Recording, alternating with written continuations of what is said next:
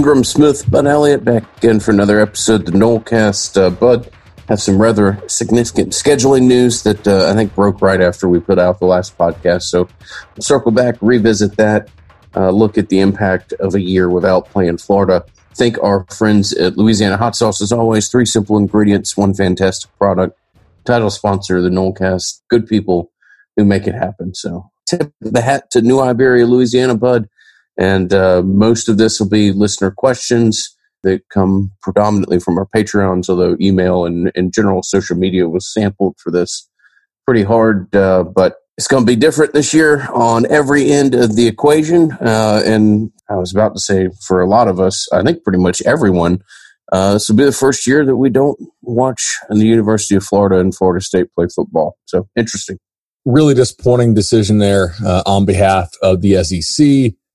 Not entirely surprising. The one thing we did get in before we wrapped the last podcast was we talked about how the ACC leaving the door open to play this game at the least was a pretty quality PR move on their part, because it makes them look like, hey, we want to play this game.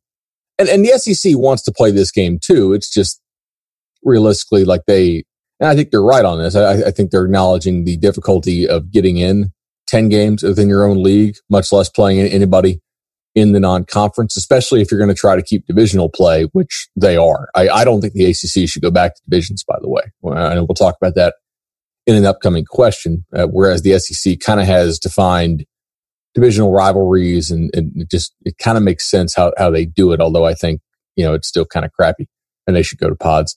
But not having the Florida game, I mean, let's be fans here for a second. It sucks, man. Like, even if you were going to lose that game and you're going to be a dog in that game, it still sucks not to play that. Like, that's one of the reasons why we watch, right? It's the rivalry. It's why does the Sunshine State scorecard do 1,000 comments? Literally. Because everybody wants to weigh in, because everybody works with Gator fans or with Miami fans who you are playing this year, right? That not everybody works with Syracuse fans, or I almost said Maryland fans, but they're not even in the league anymore. Not everybody works with Louisville fans. Let's go with their replacement. So that really stinks, not to be able to play that game. I have some questions, and I'm curious as to what your thoughts are, and as I haven't seen the announcements. What does this do to the home and road rotation of the series? I assume Florida State is not going to be willing to give up their home game and play back-to-back at Florida. But if Florida State ends up getting Florida at home next year, then that would be the weird situation to where Florida State's schedule is kind of jacked up in even numbered years, because that would mean you would have Miami and Florida at home in odd numbered years, right? 2021, and you'd be playing on the road at Miami and at Florida in even numbered years. So that's tough. And also Florida, I think, would have they would have Florida State on the road, and they would have another one of their rivalries or pseudo rivalries, at least, on the road. That might be weird for them as well, because I know they do their kind of home and home thing, as far as like technically home and home with Georgia, right? So like some years they're the home team in Jacksonville, some years they're the road team, but they do try to keep their 7 home games. This is just one example of the fascinating ripple effects that the rescheduling due to COVID is going to have on the sport. Yeah, absolutely. And it'll be, to be determined as to how much sports you play in general, how much college football you play in general. I am a little bit worried for the sport, to speak more from a macro sense, the fact that you are stripping out a lot of the traditional rivalries, a lot of the things that make the sport so interesting and wonderful. Not that anybody was any false illusions up until this year, but it's become all the more clear as to how big of a business it is, and then kind of almost how much of an exclusive club these 5 or 6 5 power conferences participate in, and then no football at all for the vast majority of people. And I know this sounds crazy, but there's a lot of small games in there that really matter a ton to people, and it's just a big loss. Like I went to a D3 school that has a really intense rivalry with another school in Randolph-Macon, and Williams-Amherst is a great rivalry. There's all these small college rivalries that exist throughout the country that are just not going to occur this year. So, or in all likelihood, are not going to occur. So, a big loss for the sport as everybody's dealing with. I am happy that they're going to do everything possible to try to get this year off the ground, but I'm slightly worried about the long-term repercussions and what's going to happen to college football as a result. I agree with you, man. I think our sport is in a bit of a transitional place, unfortunately. And I mean, some of that is good, but a lot of that is not, in my opinion. And I don't think college football can exist if it's not played at multiple levels. I do think playing it at multiple levels helps keep the collegiate feel of the game and sort of help keeps the whole like charade of student athlete in the game, because you have like, you get to cite all these stats about how many of these guys actually go pro at D1 and kind of, off to the side, you see the asterisk. D1 includes FCS. I also think just as our sport as a whole, you don't want it to turn into boxing. And by that, I mean, like if you don't have kids playing high school football anymore because they don't see a shot to go on and play college football, not just FBS. I mean, most of your kids in high school are not going to go play FBS ball. Even your players that aren't very good in high school, a lot of them get a chance to go play D2, D3, NAIA ball. And that helps kind of keep the dream alive. And I think if we see contraction in the sport, that's not good. That's probably a longer conversation we could have at some point. But I think there's a trickle down effect, which could be negative. And I know we've talked about that before. Are some of these moms in suburbia are going to let their kids play with all the concussion scare stuff, blah, blah, blah. But that's kind of depressing. Anyway, I think that's probably a long ways off, though, if that happens. Just from a real win-loss perspective, looking at the Florida game, sucks that it's not going to happen for all the reasons we talked about. But you are removing a game that I would have probably had you having a 90% chance of losing. So it'll be fascinating to see what gets replaced. I don't know that it necessarily moves me from a projection, particularly if they put on a replacement school that you're close can have a confidence degree of 80% or higher winning. But it sure does make that path to 6 a hell of a lot more easier. And I would still classify 6 wins as a major success, even with a UF game taken out. But we'll just have to see if there's a replacement, and if there's a replacement where it falls in line with the schedule to really get an impact or feel for the true impact of the game being taken off the schedule. Yeah, I think that's true. Now, if bowl game eligibility is still determined by win-loss record, which I'm not sure it will be this year. I think in order to keep some of the Bulls alive, and we have a question coming on this too, you may just let the Bulls pick whoever the heck they want, and in that case, Florida State would get picked. But yeah, like the chance that Florida State finishes with a winning record in an 11-game schedule, 10+1 with Florida on there, is not very good. It's not 0, but the chance that they have a winning record without playing Florida is, or at least a 500 record, is obviously higher without playing that game. So yeah, I'm glad we brought that up. I know that was a little bit old news, but it's just kind of, when we dropped the last pod, we hadn't yet seen the SEC ruling. So we've, long since been very proud of and excited about our partnership with Madison Social and all the entities of the For the Table Restaurant Group, and have kind of given a ambiguous plea to go and support them in whatever method possible, whether it be a T-shirt purchased from afar, sandwich to go, or however it may be. I want to give you a little bit more detail this time. You can go to madisonsocial.com/Nolecast. Have a great Nolecast T-shirt there that they've made available, and also a really cool hat. So just a little bit more specific support if you want to give it to them, tied to this specific show. But great people as always. Want to give our best to them, let them know that they're going to make it through, and we're ever so fortunate to be able to partner with Matt and his team. But again, you can go to madisonsocial.com/Nolecast and take a look at some of the gear that they've made available. So, by the way, one thing I wanted to point out, and I just want to point this out. I don't want to claim this because I haven't done my full research on this because this came out last night. The Big 12 is allowing the 9+1 model. They had discussed allowing or adding an extra conference game, which I thought would have been total like calamity. I would love to see it. The Big 12 playing a round robin +1 within their conference, but they're going to play one non-conference game. I'd be interested, and the ACC is playing one non-conference game. I don't think the West Virginia game is going to happen because I don't think Atlanta's going to want to host a neutral site opener game at this point, but I don't know. Maybe they could work something out. That'd be kind of neat to see Florida State still play West Virginia. My assumption is that they will probably play a cupcake just to get an opening game. And if you ask Mike Marvell, he'd probably tell you, like, I'd like some kind of little warm-up game here, guys, please, because I don't even know all my players yet. You want to get into listener questions here? Some good questions, kind of scattering of subject matters that we tried to pick from. But Kyle asked the first question. Great podcast, fellas. Thank you much, Kyle. I know there's a lot of talk about what would happen to players and coaches if a COVID outbreak were to occur. However, not much discussion on if officials were to get it. Is there a plan in place if officials were to get it, or how do the individual conferences plan on handling this? I know a lot of refs in high school and college, so not sure if they have a backup pool ready to go. Okay, I have not thought about this other than just reading it this morning.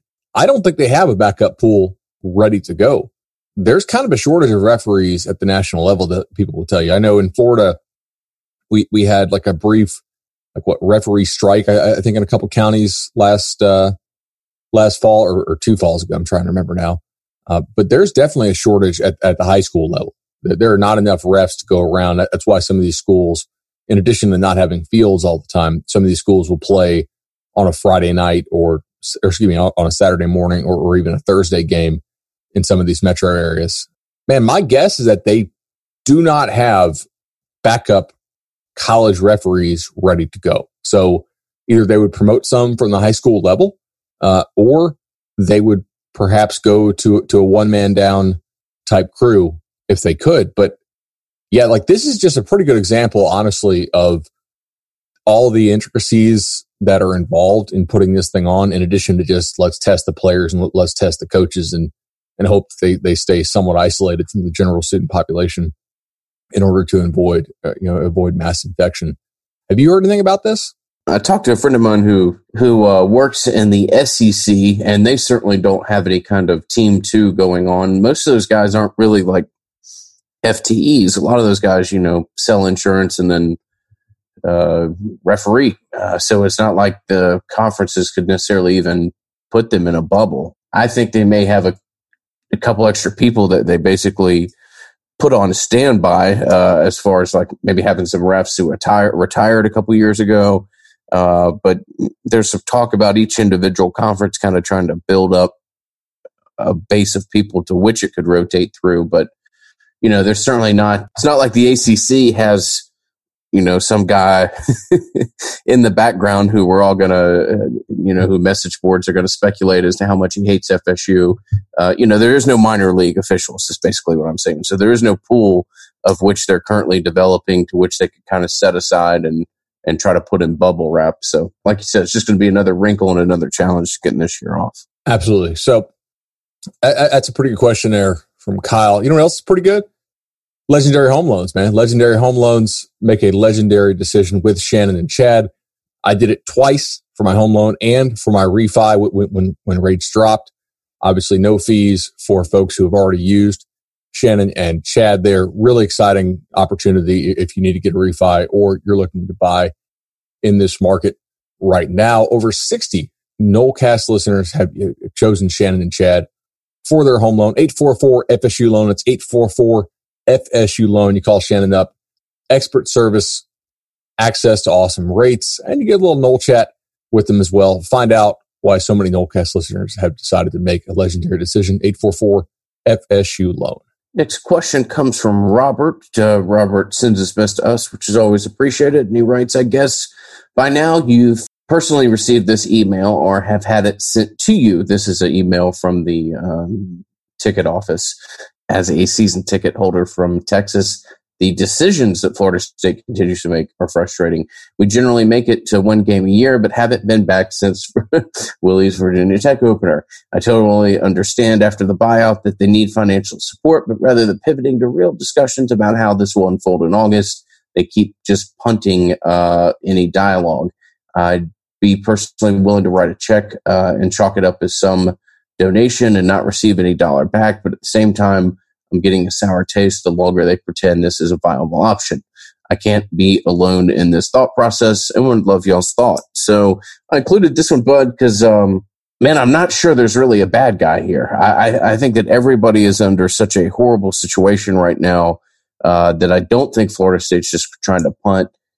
I think Florida State's waiting for more clarity as to, I know these schools know who they're going to play, but there's still a pretty significant gap as to when they're going to play them, how they're going to market them, how they're going to make them available to their season ticket holders. I will bang on Florida State and Florida State athletics when it's appropriate.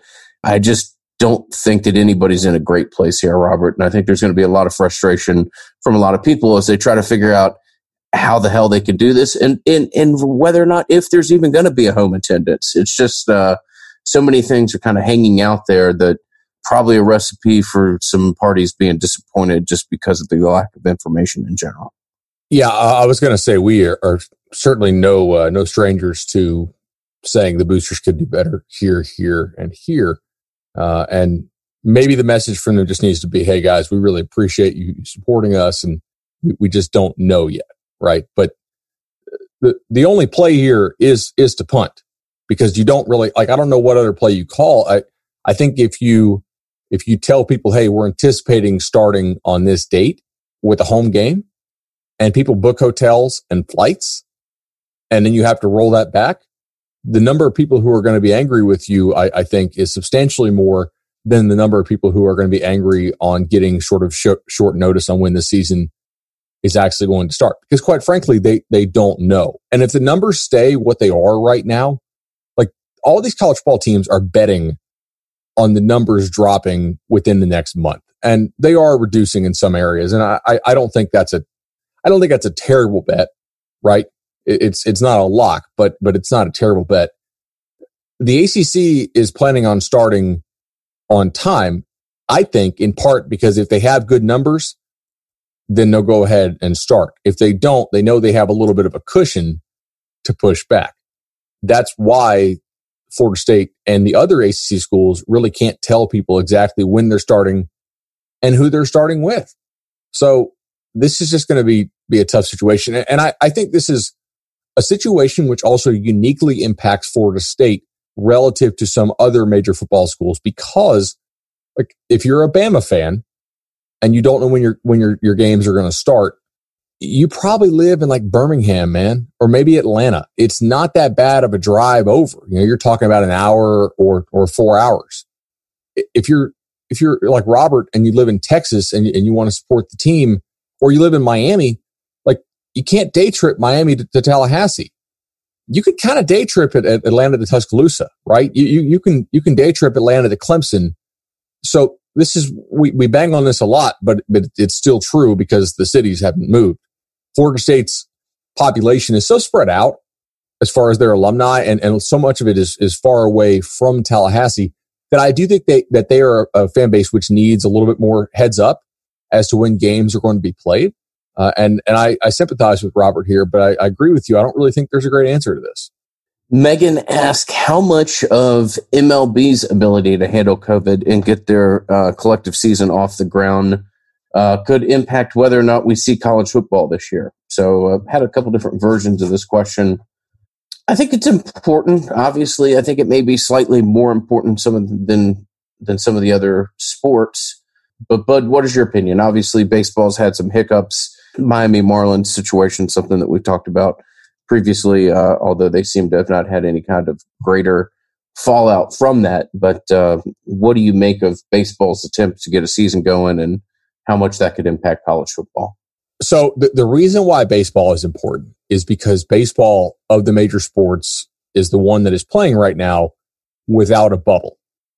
Now, I guess hockey, they're not bubbling, right? No, they are, right? Kind of. Well, yeah, they've got 2 locations up, that they're basing out of. Yeah, so it's not one, but so baseball's really the one that is just out in the open. They're not playing it like they're playing all over the country. They're traveling. They're encountering a lot of people, and they're also the one that has had outbreaks. So I do think that college football people are watching baseball very closely, because I don't think it's all that reasonable to bubble college football.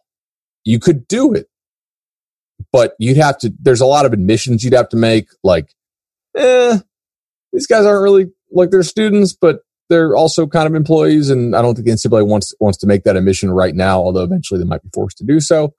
But man, that's a tough one here. For that reason, because you really can't bubble college football effectively, and you really can't bubble MLB, or I guess you could. They just chose not to. How would this impact it? I think they're going to watch it closely to see the mistakes MLB made, which clearly, like the Marlins deciding should we play via text message instead of like alerting the league and following the protocols, was a problem. That's problematic. The Phillies. Now, I will say I found it encouraging on Monday that the Marlins and Phillies had no new positive tests. Like, it didn't shut them down for a month. It shut them down for 5 days maybe, and they were able to basically isolate, quarantine, etc. But this is why I wrote that article, All Hands on Deck. Coaches preparing to use the entire roster on 24/7 Sports, because like you're going to have some outbreaks, and if you're going to want to play the sport, you're probably going to have to play walk-ons at some spots. Like that, if you don't think you're going to lose like a quarter of your roster one week, maybe you have to miss a game, and then the next week guys are sitting out due to the time period requirement, and you got to sub in some dudes. I think you're wrong. I may be wrong, but I think you're wrong if you don't think that's going to happen. So yeah, it's certainly going to be a situation that everybody watches. Brett asks, do you think there will be bowl games this year, given that conferences are already playing conference-only schedules? And is it possible that G5 schools may not even play? If not, and given that this is already a 0-year scenario for Norvell, do you see him doing some crazy, unorthodox things this season, either with personnel or play calling? Okay, so two really different questions here from Brett. We appreciate them both. Yes, I definitely think that there will be bowls this year. The bowls really want to play. I do think, and I'm probably going to write an article about this, that we might see a reduction in the number of bowls, because what you have to focus on here is why the bowls exist. Some bowls exist because they help support the local community, that they bring in tourism to the area, etc. Those are the type of bowls to where if we don't think we're going to have fans in the stands or have very reduced capacity in the stands, I could see being canceled. However, the other bowls exist because ESPN owns them, and they need TV inventory to run during the holiday season. They need something for you, guy who has a decent bit of December off at home with the family. Maybe the in-laws are home, need something to watch on the TV and just kind of drone on in the background so they could sell advertising against it. Because otherwise, December, during the week is kind of dead for ESPN. So they need bowls to put on. Those bowls, I think, make ESPN money pretty much regardless if there are any fans in the stands or not. So those bowls, I think ESPN is probably going to push pretty hard to happen, because they're selling advertising inventory against it already, because Q4 is coming up. So that's kind of my answer on that. Do you think Norvell will do any crazy unorthodox things this season, either with personnel or play calling? Yeah, I think he probably will, because he'll want to experiment some, but I think he'll also probably do some stuff just out of necessity. Like, I bet you they're going to try to prepare some kind of Jordan Travis package. I don't know if they think Jordan Travis can throw. The last staff didn't. I think there's a decent chance that they have to run some kind of Jordan Travis package to get a run game going, to get that +1 as a blocker. And who knows? Like, what if you have a COVID situation? Jordan Travis could be your starting quarterback for a game or two, or for a while. That's just kind of one example there. Like, I thought about this the other day. Who is Florida State's emergency quarterback? Have you thought about this?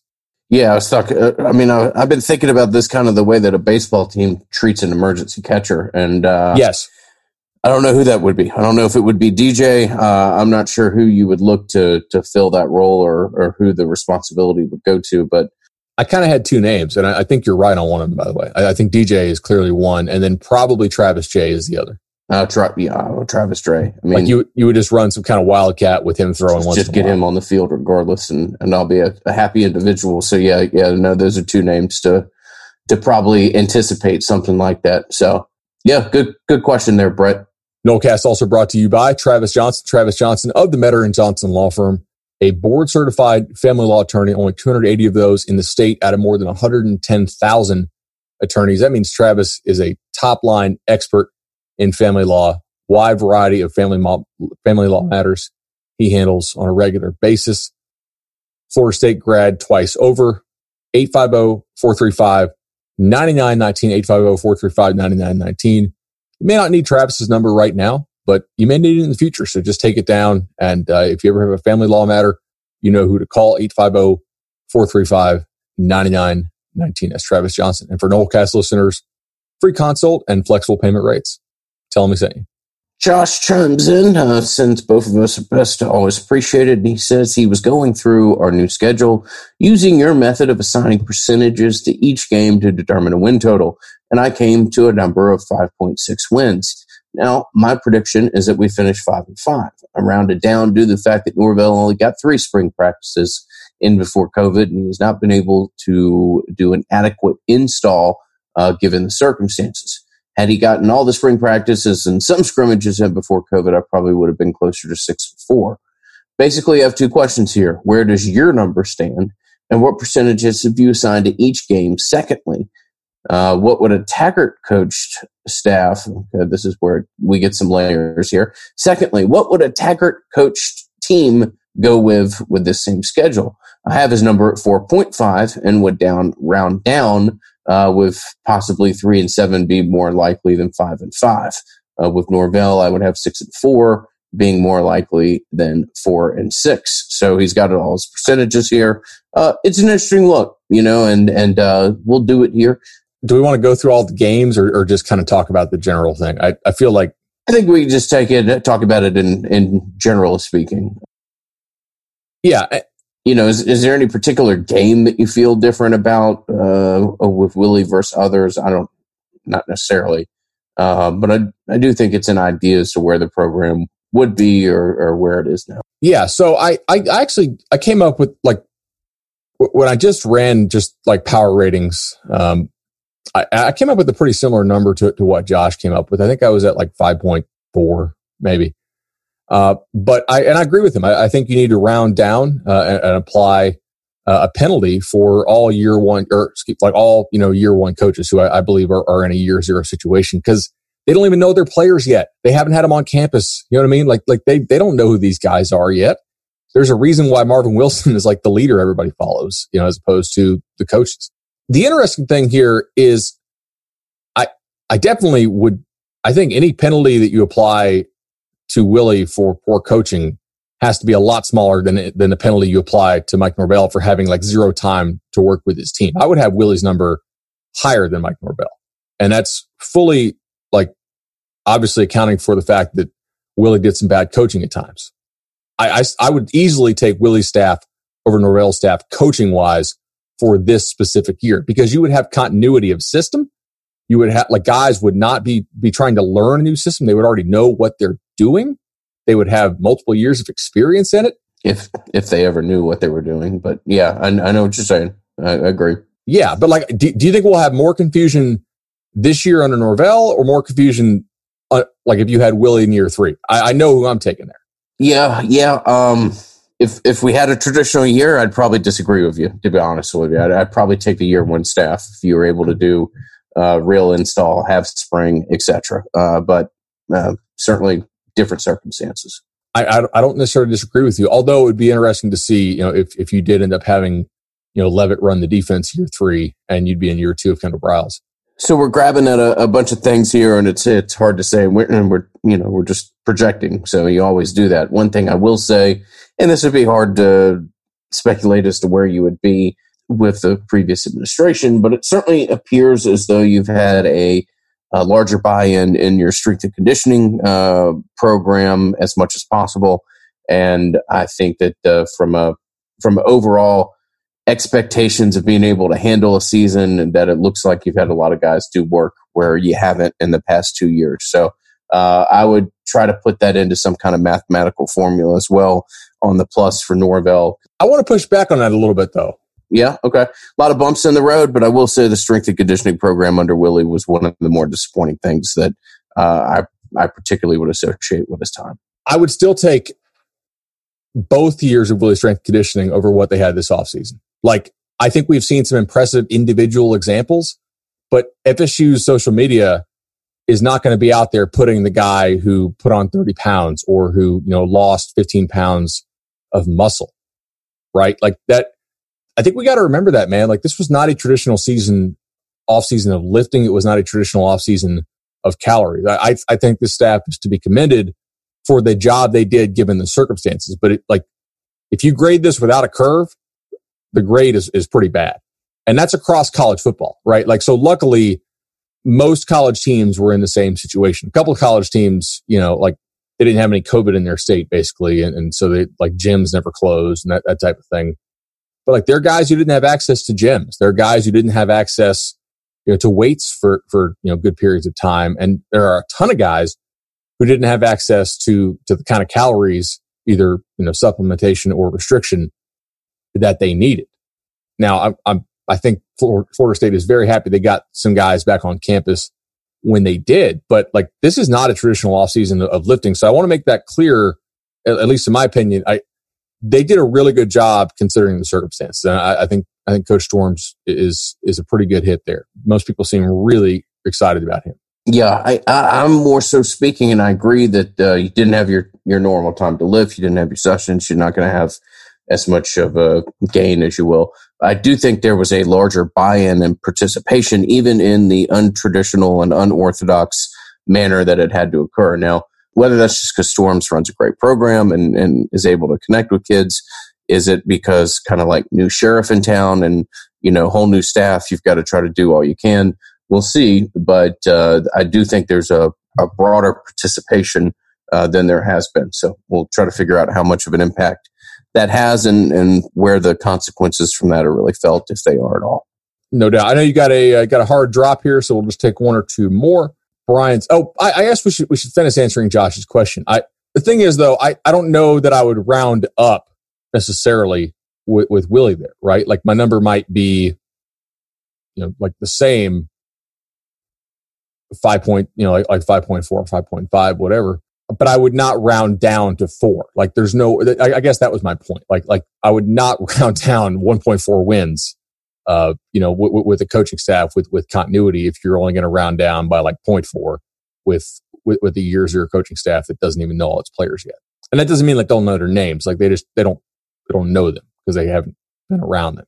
So yeah, I do kind of think 4 and 6 is more likely than 6 and 4 personally, but that's really because of the year 0 penalty there. That would probably be the one change I would make. Brian asks, so do you think the current pandemic will have any impact or previously unforeseen impact on conference realignment? Okay, so his wild and crazy hypothetical is this, and y'all got to follow this kind of long. West Virginia game in Atlanta gets dropped in exchange for West Virginia joining the ACC in 2020 and having guaranteed home and home with FSU the next 3 seasons. I'm pretty sure they're under a grant of rights with the Big 12, so that can't happen at all. ACC goes with 10+1 conference only schedule for 2020. That did happen, and leverages the addition of West Virginia to get Notre Dame to finally becoming a full-time member of the conference by preventing Notre Dame to play their 2020 ACC games, and which could be filled by West Virginia. Obviously, that didn't happen. And I think the ACC is very smart to not try to bully Notre Dame into this. I think using honey instead of vinegar here was the right call by the ACC. They have an exclusive negotiating window that runs through, I think, 2032-ish. It's like a decade from now, basically. And I think trying to power play Notre Dame during the pandemic was not the right move. And I'm glad the ACC did not do that because Notre Dame could be like, yeah, we're just going to sit tight here and we guarantee you teams will still schedule us and we'll comply with whatever conference testing requirements other leagues have. So that I think good job by ACC. And so Brian's final question, or I guess he has two more points. I probably just read the whole thing first. Apologies. And now 16-team ACC realigns the divisions into a 4-team pod format. I would love to see pods. I think that's much smarter. But 16-team conferences are tough to manage. And the incoming commissioner hypes up the first super conference and negotiates a TV deal that incorporates NBC money, and the ACC quickly catches up to the other conferences in annual TV revenue. Not totally crazy, although I think the TV market and contracts is rapidly shifting. What do you think on this? What are some scenarios he asks, if any, do you think might happen in regards to realignment in the next few years? Yeah, so it's a fascinating, always, realignment's a crazy subject matter and hard to protect. I do think that there's some base principles that you can take away from this. One, that there probably will be some kind of, I don't know if final is an appropriate terminology, but there will be some kind of resettling of the landscape when it comes to realignment. And it could happen in 2 years, could happen in 10 years. When that happens, ultimately, I think Florida State fans should hope for it. There's two things that I'm very convinced of. One, Florida State won't land in the SEC. And two, Florida State will be just fine. Florida State will be one of the more attractive properties out there, particularly with the academic success that they've had over the past 10 years. Makes themselves much different when it comes in the eyes of marketability to some other conferences. And that if we're going to go to some kind of crazy big conference setup where the ACC or Pac-12 or somebody gets kind of left behind, that I think Florida State will be fine. And that ultimately, once this great shakeup does come, that Florida State would be one of the more desirable brands out there. And that if Florida State were to move conferences, I think it would find a very appropriate landing place. I agree with you. I think they're going to be just fine. I wonder if you could get some conference realignment out of this. I think that the pandemic could be a catalyst for some other major changes to college football, which down the line perhaps could result in conference realignment. But I think that's pretty far down the line. I don't think it's a real long tail thing. And I do not believe that you're going to be able to easily trace it in just 5 years. Maybe 15 years from now, we see, all right, like these are the schools that still want to play college football at this level. Maybe they do realign.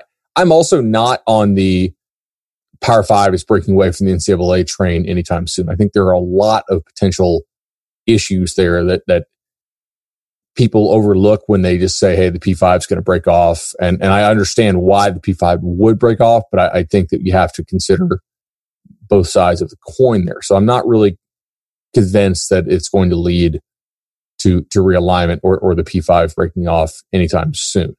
Could, but that's not where my head's at right now. Yeah, it'll be fascinating. One of the things that this could bring about is like the idea of a college football commissioner. It's certainly been talked about. That's going to be have its own set of challenges to implement, but it's something will have to happen to where I don't mean like parity is going to occur, but at some point, you're going to have some kind of level playing field. Otherwise, you're legitimately looking at like 5 to 10 schools just kind of running away from everybody. So how that happens, when it happens, is hard to see. But I don't know that it's a great thing for the sport for like Alabama, Ohio State, and some of these other powers to basically operate off of a blank check and for everybody else to kind of constantly chase behind. Although to an extent, that's kind of always going to be part of the unique ingredients or set of ingredients that makes college football kind of the enjoyable odd thing for us to watch and partake in at the same time. Absolutely. All right, dude. Good episode. And, probably our next episode will be when fall camp starts. A couple days. Fingers crossed. Absolutely. Yeah, they're pushing forward with it as everybody is with everything here. Get it off the ground. It'll be fun for us to actually be able to talk about some real football here. And let's keep our fingers crossed that everything happens in as responsible a manner as possible. But it does look like we'll be able to change the subject from some of these loose hypotheticals that we've had to talk about for about 5 months now. By the way, I'll leave you with this. If some kids aren't at practice and we actually get media access and we see they're not at practice, don't assume that it's because of, behavior stuff. Florida State is not releasing details on who has COVID and who doesn't, but we do know they have some cases. I don't know if they're active cases, but I know they've had positive tests in football. So don't freak out if somebody doesn't show up. It doesn't mean that they're academically ineligible or ineligible for some other reason, or they failed a drug test or suspended. Like, it's very possible that they just are out with COVID and the school is not saying for, because they don't feel like they need to release the information. So just, fair warning there. When you start to see the photos, don't lose your mind if somebody's not in the photos. Thank you to our sponsors who make small little projects like this possible. We'll have more for you. We've been on a good little run here. This has been fun, and we'll continue to bring as much information about the program as possible to you. But for now, thank you. We'll talk to you soon. This has been the Nolecast. The Nolecast is created and hosted by Bud Elliott and Ingram Smith, music by Judson Wright, and produced by Justin Robinson. Go Noles.